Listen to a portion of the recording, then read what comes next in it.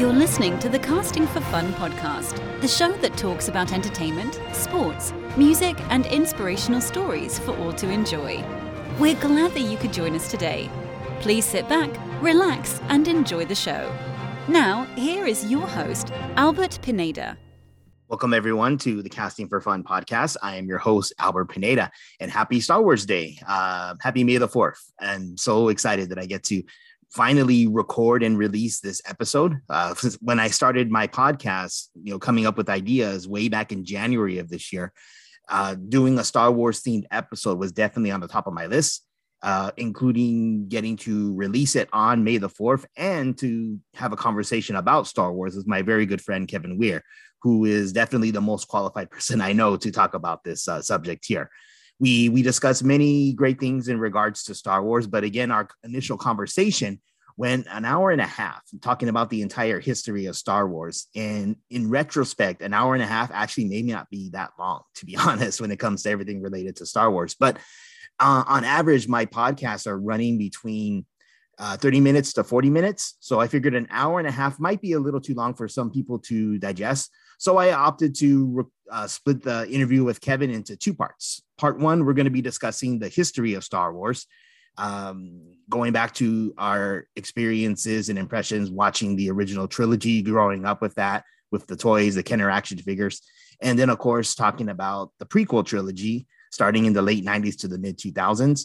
And that's going to encompass what we talk about in part one. Part two, we're going to be discussing Kevin joining up with the 501st Legion, particularly with the Southern California Garrison, and the Disney acquisition of Star Wars and everything that entails. So please sit back, relax, enjoy this episode of Star Wars, talking about Star Wars. And I hope you also enjoyed that intro song. I really wanted to convey the feeling and the emotions of Star Wars without running into any legal problems by using the John Williams score, which I don't have the license to. But I thought that knockoff song is actually pretty cool. I thought it was a good addition to the show, and I hope you agree. Okay, so without further ado, here is my part one of my conversation with Kevin about Star Wars. Joining me now on a very special Star Wars edition of the Casting for Fun podcast is my very good friend, Kevin Weir. Kevin, how are you tonight? I'm doing great, Albert. Thanks for having me. Oh, you're welcome. You're welcome. Thanks for joining us. I'm very grateful and excited that we have this opportunity to talk Star Wars and that we get to celebrate something that we're really passionate about. So I'm hoping that on May the 4th, people get a chance to listen to this and just enjoy and relish in this awesome thing that we have called Star Wars. Exactly. Yeah, definitely. I mean, we've been friends for a lot of years, and it is one thing, that we've always discussed every now and then when we get that opportunity. But I appreciate you asking me to be a guest on your podcast show. So thank you. Oh, you're welcome. You're welcome. So I definitely want to just go over the entire history of Star Wars. We can take all the time we need. Oh my gosh, we got what is that going to take? Like 2 years? But again, talking about how positive it's been for us, how much fun, as in the case with most intellectual properties, like whatever it happens to be, there's the mishaps, yes, but again, we want to take this opportunity to really celebrate the great things of Star Wars, which I think far outweigh anything that may be kind of negative that comes out. So That's what we're going to be discussing, the history of Star Wars from a certain point of view, which would be our point of view. Exactly right. I mean, how many other movie and fan base scenarios, or whatever you want to call it, have their own Star Wars Day, May the 4th? I mean, I don't know. I mean, I'm just primarily a Star Wars fan, but to have your own day, May the 4th, I think that's pretty cool in itself. Oh, yeah. The only thing I think maybe sort of close to it, I think Stan Lee's hometown has dedicated his birthday as like a holiday for the town, but that's not even like a national thing. I think that's just kind of a local thing. Okay, well, yeah, okay. Yeah. Okay, so let's jump right into it. So first, I wanted to ask you, Kevin, so starting from the very beginning, do you remember how you were first introduced to Star Wars and why it resonated with you so much when you were a kid? Well, I don't exactly remember all the details, but I have an older brother. He's 4 years older than me, and having conversations with him about when was the first time I saw Star Wars. I was trying to figure that out because I was born in 75 and Star Wars came out in 77. And so I was nothing but about a year and a half old, I guess, when Star Wars actually came out. And my brother said, even though it came out in May, you know, a lot of people were seeing it, a lot of our friends were seeing it. He said it took a while for my parents to take us to the theater to see. He said it wasn't actually till August, because he told my parents that that's all he wanted to do for his birthday. So he's August, born in August, as well as myself, but 4 years apart. And he vaguely remembers me going, and that's about it. And I don't really remember watching Star Wars, but in this conversation I had with him, I said, what I do remember is Empire Strikes Back. I remember being at the old West Cove Theater, and I remember having this moment of like kind of getting scared. You know, I mean, I was, oh gosh, how old would I be? Do the math. I don't know, like 5 years old, maybe, been, right? 5 years old, yeah. Yeah, right. 5 years old. So I do remember that, you know, Luke was kind of like the trap. I mean, you know, that Han and Leia were the bait into Cloud City. And the moment that Darth Vader and Luke were in Cloud City and the stairs lit up orange, I remember getting scared, and I remember sitting on my dad's lap and kind of turning my back to the theater and to the screen, and only kind of turning around a little bit to watch, you know, because that moment was pretty impactful for me of like, what's going to happen to Luke, you know?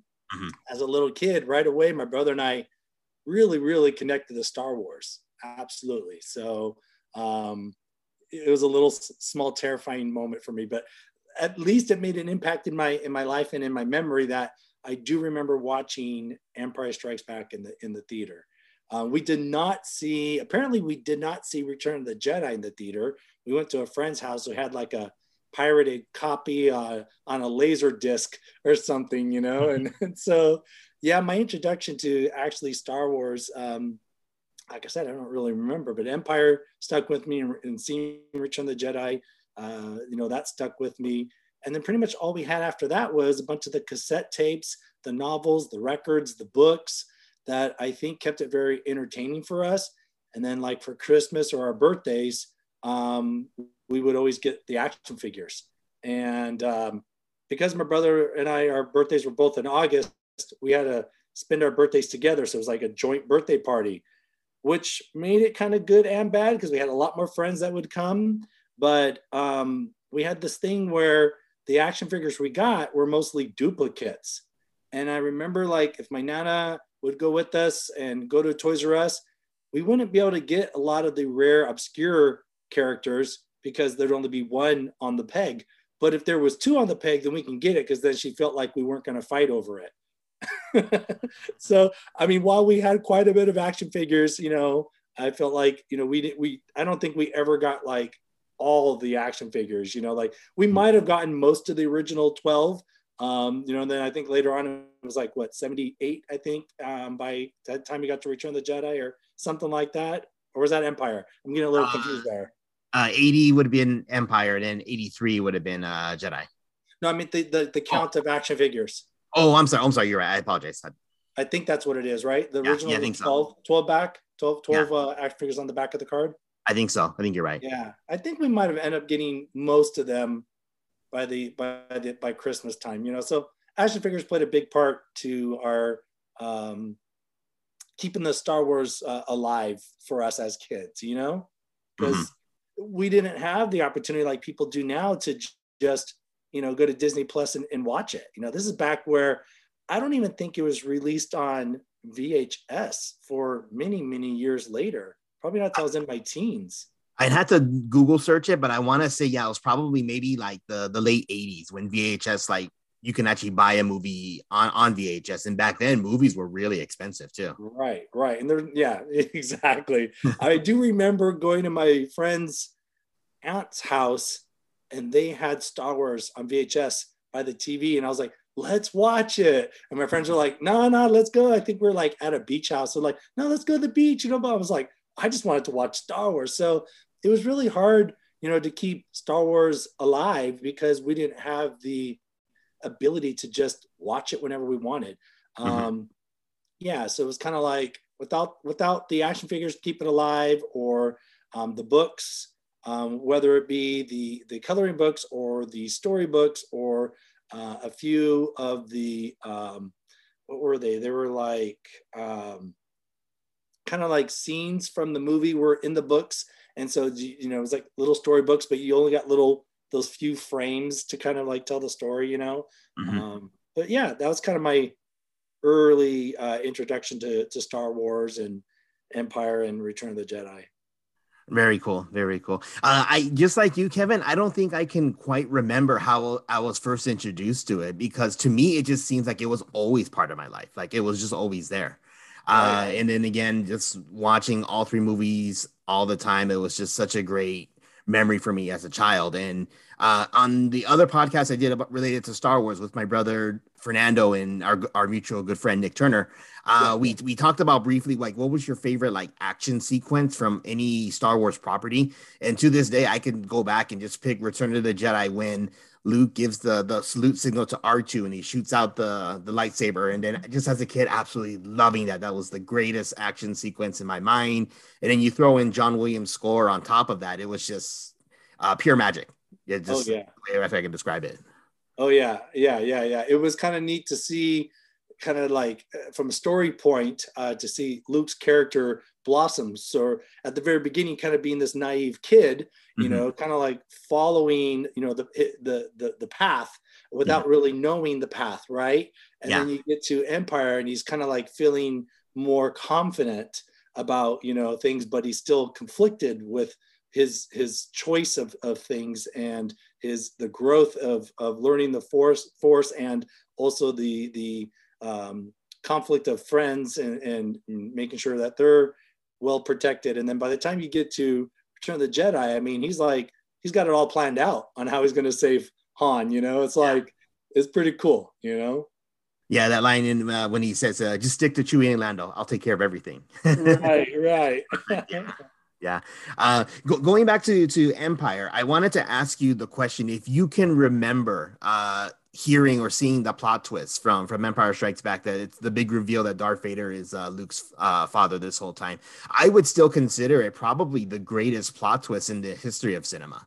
But personally, as a kid, again, I can't quite remember finding out or how I found out. It was just always ingrained into my mind. So I was wondering if you have memories of like when you found that out and how you felt. Well, I vaguely remember. So my brother would read a lot of the novels, you know, Mhm. and I don't really recall that, but I do remember kind of like the hype of wondering what was going to happen for Empire Strikes Back when we started to learn that there was going to be another movie. Um, I remember, I think my brother had gotten confused, or I had gotten confused, saying, "Oh, it looks like Luke's going to have a twin brother, and his name is Mark." And we're like, but then realizing that Mark Hamill is actually his real name, not Yeah. his character name, Mhm. So I think there was kind of like this whole idea of like, what's this other twin going to be like, and I have no idea. As being kids, we're literally like 4 or 5 years old, and he's like 9 or almost 10, just trying to like, kind of like almost what we do now, how we speculate and we hope and we try to predict what's going to happen with all the new stuff. We Mhm. were very much doing the same thing there. I don't think we could have ever predicted that Darth Vader could have been his father, which is weird because I mean his name means father. Yeah. It's like we didn't know that, right? But in that moment, um, I I don't recall. I do recall where when Darth Vader was starting to throw all the objects at him and the window and stuff was breaking, and just seeing how much more powerful he was in the sense where Luke thought he really maybe had a chance with him, but then he just kind of got really beat, not just by the lightsaber, but by the force abilities in itself of being able to throw objects, and then having him get thrown out the window. I just remember how that just really gravitated towards me in like in the sense of defeat. And then I think that led up to this crazy reveal of him being his father. It's like, what? Like I think I think that's, I mean, it's a perfect plot twist, as you say, but just probably how Luke felt at that moment, in character being like, this can't be true. This has got to be a trick. Like, there's no way, right? Like, there's no way. Like, it just, but yeah, it was something that definitely stood out big time in that movie and what everybody was talking about. Yeah, it's actually kind of interesting to read articles and stories about that. I mean, I don't know exactly how accurate it is, but what I've heard and read is that the only ones who knew were George Lucas, Mark Hamill, James Earl Jones, who obviously delivered the lines for Darth Vader, and I want to say David Prowse, since he was the actor in the Darth Vader suit. I think maybe he knew, but it was really just those four. So it was probably one of the best kept secrets. Right. And, I don't know if David. There was no internet, so right. And I don't know if David Prowse did. I don't know. He's the only one I haven't heard. But yeah, I know. I remember an interview with James Earl Jones saying, like, what? This can't be, like, you don't want me to read this. There's got to be a mistake in this line, just something to that effect of, like, no way. And I thought it was that they were going to say that Obi-Wan was your father. That's what the script had all along. And it wasn't until just that moment that, and I'm wondering now, did Luke know? Or, see, that's interesting. Now we need to go back. So I'm wondering now if Luke knew at that moment, or like what line was actually said while cameras were rolling now, because we know that James Earl Jones voiced it in later, right? Yeah, So post-production, right, so now you got me thinking, like, were the lines delivered as Obi-Wan is your father and Luke just acted really, really terrified, or did he actually say I'm your father? Like, now you got me wondering. Oh, I think the line that was improvised or said on the spot was Obi-Wan killed your father. And I think that would have maybe like incited that reaction from Mark Hamill's performance as Luke. To say like, no, that's impossible. Gotcha. I think. But, it'd be interesting to read more about that because, again, I find the whole thing just absolutely fascinating. But yeah, I obviously I haven't gone into a length of detail in quite a long time about that.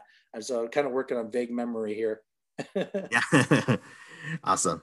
Well, I mean, we can go on the original trilogy for hours. Was there anything else you wanted to bring up specifically, or do you want to go ahead and move on? No, I mean, as far as the original trilogy, I mean, yeah, it's funny. I was actually just talking to somebody else about little things, like it wasn't called A New Hope. It was just Star Wars for us. Oh, yeah. Yeah. And we were having this little discussion about the Star Wars language. I believe they call it Arabic, the very unique character lettering that they use, that it isn't the normal, like, standardized English alphabet. And I said, well, actually, I remember when Obi-Wan was turning off the tractor beam, it literally said tractor beam. It wasn't until the special edition that they changed the font out, so it's kind of like, for argument's sake, we were just kind of joking around recently that maybe the Empire has kind of like overturned all the lettering in the Star Wars galaxy. Oh, that's awesome. Yeah. So as you mentioned, I mean, there was a little bit of a drought after the original trilogy, and plus we had the toys. I mean, there were books.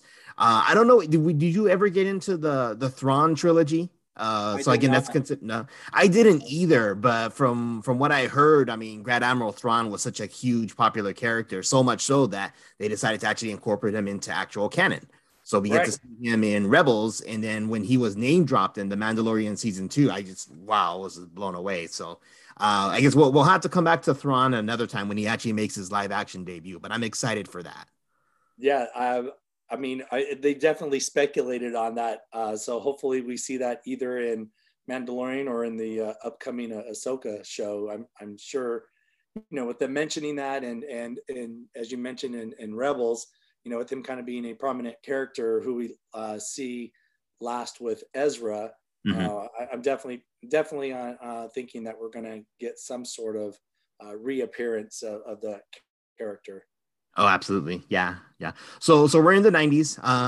You're in your late teens. I'm in my early teens. But then we get to the original trilogy being re-released, the special editions. Right. So lots of cool adjustments that they made, but I know some things that might have been a little bit questionable. Did you have any thoughts or impressions about getting to see Star Wars in the theater for, I mean, again, you had mentioned that it was only really just Empire, but for me, I actually got to see the original trilogy on a big screen for the first time. So I was actually pretty excited about that. Yeah. For the re-release that was coming in the 90s. I mean, I remember I was in college and my sister called me. This must have been around 94 or 95. And she was like, Star Wars is coming back. I'm like, what? She's like, yeah, like there's action figures. And I was like, what do you mean action figures? She's like, it's really coming back. And so like I came home from college and I remember going to, I think it was called Spencer's that is like in the mall. And Oh, sure yeah. enough, they had Power of the Force. There was X-Wings and I Mhm. think a TIE fighter and like a few figures. And it was just on the like orange card, Power of the Force. And I was just like, oh my goodness, it really is coming back. And obviously that was all leading up to the special edition. And I mean, you might remember Michael Cadena. Do you remember him? Yeah. Yeah. Okay. Yeah. So I think we saw like every re-release Star Wars film in theater. We were like the guys that would stay in line, like the midnight release type stuff. So that was us for all the re-release for and even for the Phantom Menace. We stood in line waiting for that. Attack of the Clones, Revenge of the Sith. I mean, we were definitely amongst that group that was very excited for the prequels as well. So yeah, I guess I've been a Star Wars kind of enthusiast my whole life. Yeah. Yeah, I guess so. So that brings us now to the next point. So now we're coming for the hype for the announcement of the prequel trilogy. Right. The internet was just a brand new thing, so it wasn't really as like, I think as rampant as finding out news and things like that. Because again, at the time, I had no idea who Liam Neeson or Ewan McGregor were, or Natalie Portman. But I remember, I want to say it was the year before it was released in 1998. There was a Brad Pitt movie called Meet Joe Black, which had the debut trailer for Phantom Menace. And that movie did just massive money because everybody was buying tickets just to see the trailer. And then and then I remember NBC News was like, okay, well, we're going to show you the trailer for free, so you don't have to go see that Brad Pitt movie. But well, I remember I knew Natalie Portman back when she was, well, I didn't know her, I'm sorry, but I knew of her as an actress back from The Professional. Okay, when she was really little, young girl. She was, I think, 14 doing that movie or something like that. And Ewan McGregor, I think he was like an extra on like an NCI type show, like he or some. I'm vaguely remembering. It was like he robbed a liquor store or something. Like his character did something like that. I could be off, but I kind of remember seeing him early on as a young actor, and then seeing him as this. I was like, whoa, that's pretty cool. Well, there were other movies that they did that I didn't really see. Like again, the Prestige movie that Liam Neeson had done was Schindler's List, the Steven Spielberg World War II movie, or about the Holocaust. So again, actors that were just amazing. But again, I don't know if we knew that they had been cast. I think it was just, okay, here's the Phantom Menace and here's the trailer, which blew me away. Right. In that time, it was more like it was just dumped on us. It didn't like nowadays. We kind of get little trinkle of information, like you says. The internet is so more accessible now to every little nuance of information, and I try not to be saturated with all that information. I really like to watch things with fresh eyes and kind of stay away from spoilers.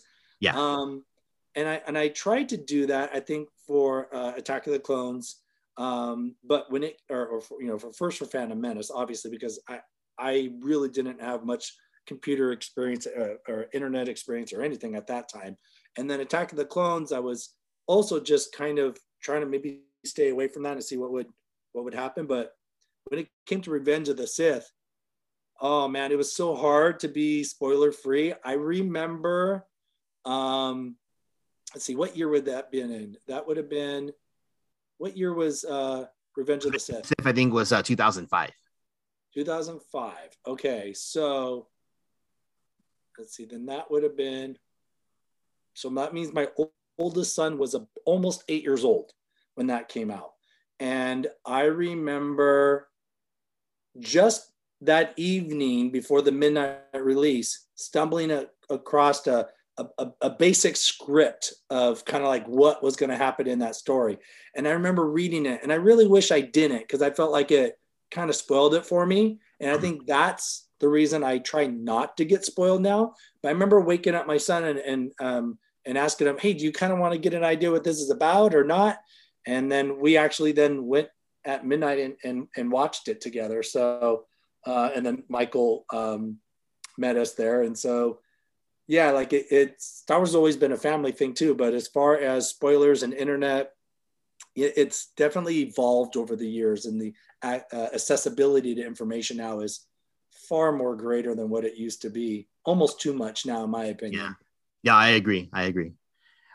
So the prequels are out. I mean, did you have any thoughts, impressions? I know sometimes there's been mixed feelings about the prequels, but for me personally, I enjoy them for what they are. I thought they were fun, entertaining, and just bringing back the spirit of Star Wars. So I don't think you really can go wrong with that. But right. I mean, for me, it took a while for me to really ponder on those movies and watch them several times. And in a nutshell, I was like, okay, well, I guess, the Phantom Menace felt a little slow, didn't quite feel like Star Wars to me, but I was like, well, every story has to have a starting point, And then I started thinking about it more and more. I was like, wait a minute, I think the fact that everything's so clean and fresh and new, like the Naboo starfighter is very shiny. I'm like, wait, this makes sense. This is like all, like before the aftermath of war, like what we're used to seeing with Luke. Like Luke's living in the Depression, right? So obviously what we're doing is we're coming back in time to where things were very polished and clean and sort of running smooth, but things were starting to, kind of like bottlenecked, and there was starting to be more ethnical like struggles. And then, so really, the whole democracy and all that kind of thing, like I really wasn't really into, the debate, like, how would I say, like the structure of the separation of gosh, what's the words I'm looking for? Like politics of Star Wars, right? But it makes sense. It makes sense to see how Palpatine just planned this thing all the way from the beginning. It really strengthens his character to just show you how well he's manipulated people, and so I wasn't quite sure how I felt about it. But later on, and going back and watching it again, it really makes me appreciate the fact that the Phantom Menace was, in the beginning stages of digital technology, and seeing what John Knoll had brought to it, and the team as well, of bringing kind of like CGI life characters, and the hard work that they had to put into Jar Jar make him believable, right? I mean, and then as simple as in the pod race, a lot of the people in the stands, I don't know if you know this or not, were just different color painted Q-tips. Oh yeah, I've heard that. So it's like you got drastic from totally like CGI in the beginning to your very old school model technology type, just hands-on creation and the ship. So it's just this very fluidness of artistry coming together to tell a story, and then as you move on to Attack of the Clones, I mean, we're very much reaching deeper into the CGI world of the clones being fully CGI'd, but yeah, looking back on them, I think they're great. I know, as you said, there were some people who were just like what they say OT purist, original trilogy, and then there's some who don't really connect with the prequels. But for me personally, I think it's one big story arc that tells the story of the Skywalker family, from Anakin and his unfortunate, mistake of making kind of essentially a deal with the devil, and which brings the redemption of him at the end of Return of the Jedi, and Luke's belief and Leia's belief, and the fact that Padme believed, and told Obi-Wan they're still good in him. It really just brings all of that so much better, more like a cohesive arc and storytelling of all 6 films.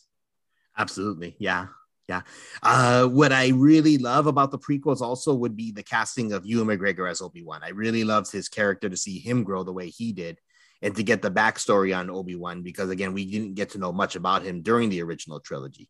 So to see him as a character, and then to eventually get to see him in his own Disney Plus show, I'm really looking forward to that. So I think it's going to give an even better or even more cohesive bridge between the prequel trilogy and the original trilogy once we get the Obi-Wan series. Oh, I completely agree with you. Yes. I would say that he definitely was kind of like the glue of the prequels. It was just something about him, and being able to see him as a kind of a young Padawan with Liam Neeson, as his master, and just seeing him grow and then take on the responsibility to train the young boy that his former master, was requesting on his death for him to train. And Obi-Wan, the way that they put his role as this, wise, Jedi, and yet having the responsibility to teach the one who's supposed to be the chosen one. I mean, there was a lot that was put on him that he wasn't obviously ready for, but he was willing to take on that responsibility as a promise to his former master, Mm-hmm. And of course, Anakin being pulled away from his mother to have a second chance at life in a sense, there's a lot for him, and as a young boy being pulled away to learn the ways of the Force, and it's definitely, I don't know what to say. It's definitely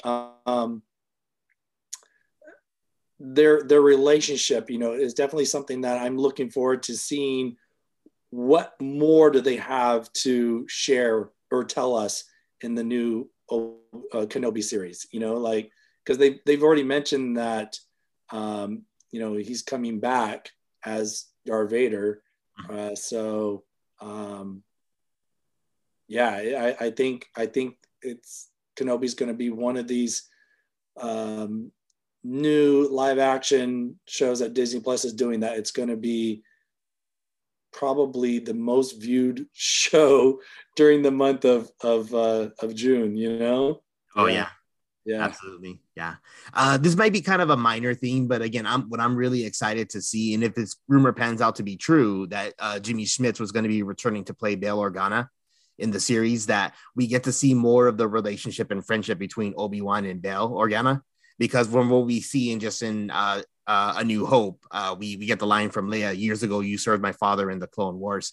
So, I mean, the impression I always got, just filling in the blanks in my own head, was that Obi-Wan and Bail were really good friends. So if that doesn't come to be, that's okay. But again, more connectivity, more cohesion between the two trilogies, I think would be great. And I think Obi-Wan's going to deliver on that. Absolutely. Yeah. I have not heard anything about him coming back, Bail Organa coming back, but I mean, it makes sense because you've got in Rogue One where, I forgot what the line was exactly, but he does make a mention that he's going to make a connection to Obi-Wan. Mom Mothma said something like, "What about your friend, the Jedi?" Right, exactly. So we know that obviously he's stayed in touch at some point to know where he's at, to know where to get Leia there. So I would say they probably somehow had some private open channels of communication or something, that's I guess it wouldn't be too far-fetched of an idea to see them or to see him. And I mean, we know we're going to see Luke, and he's 10 years old, but I don't know if they've even clarified or specified if we are going to see a young Leia as well. I mean, that would be pretty cool to kind of see what's going on in her life. I mean, we know in Rebels, we see her, she's already taken on the role at about 15 years old. She's already kind of taken on this role of leadership. So maybe at 10 years old, she's being groomed for that, you know? Yeah.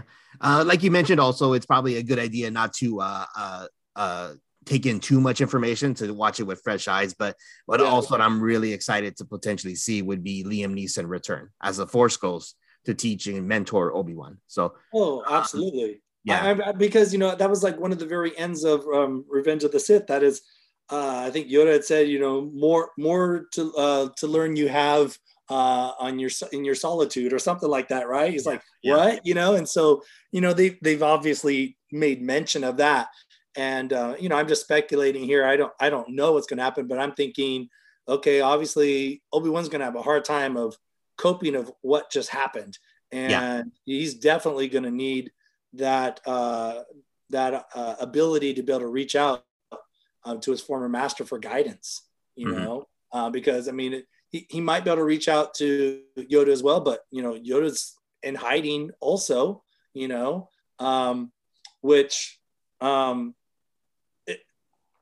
this won't be a spoiler because it's in the little trailer they've provided. If you pay close attention in that trailer, you see two escape pods fly off in space in two different directions. I'm wondering if they're going to bring that all the way back to the moment of them leaving Bail Organa and jettisoning off in pods.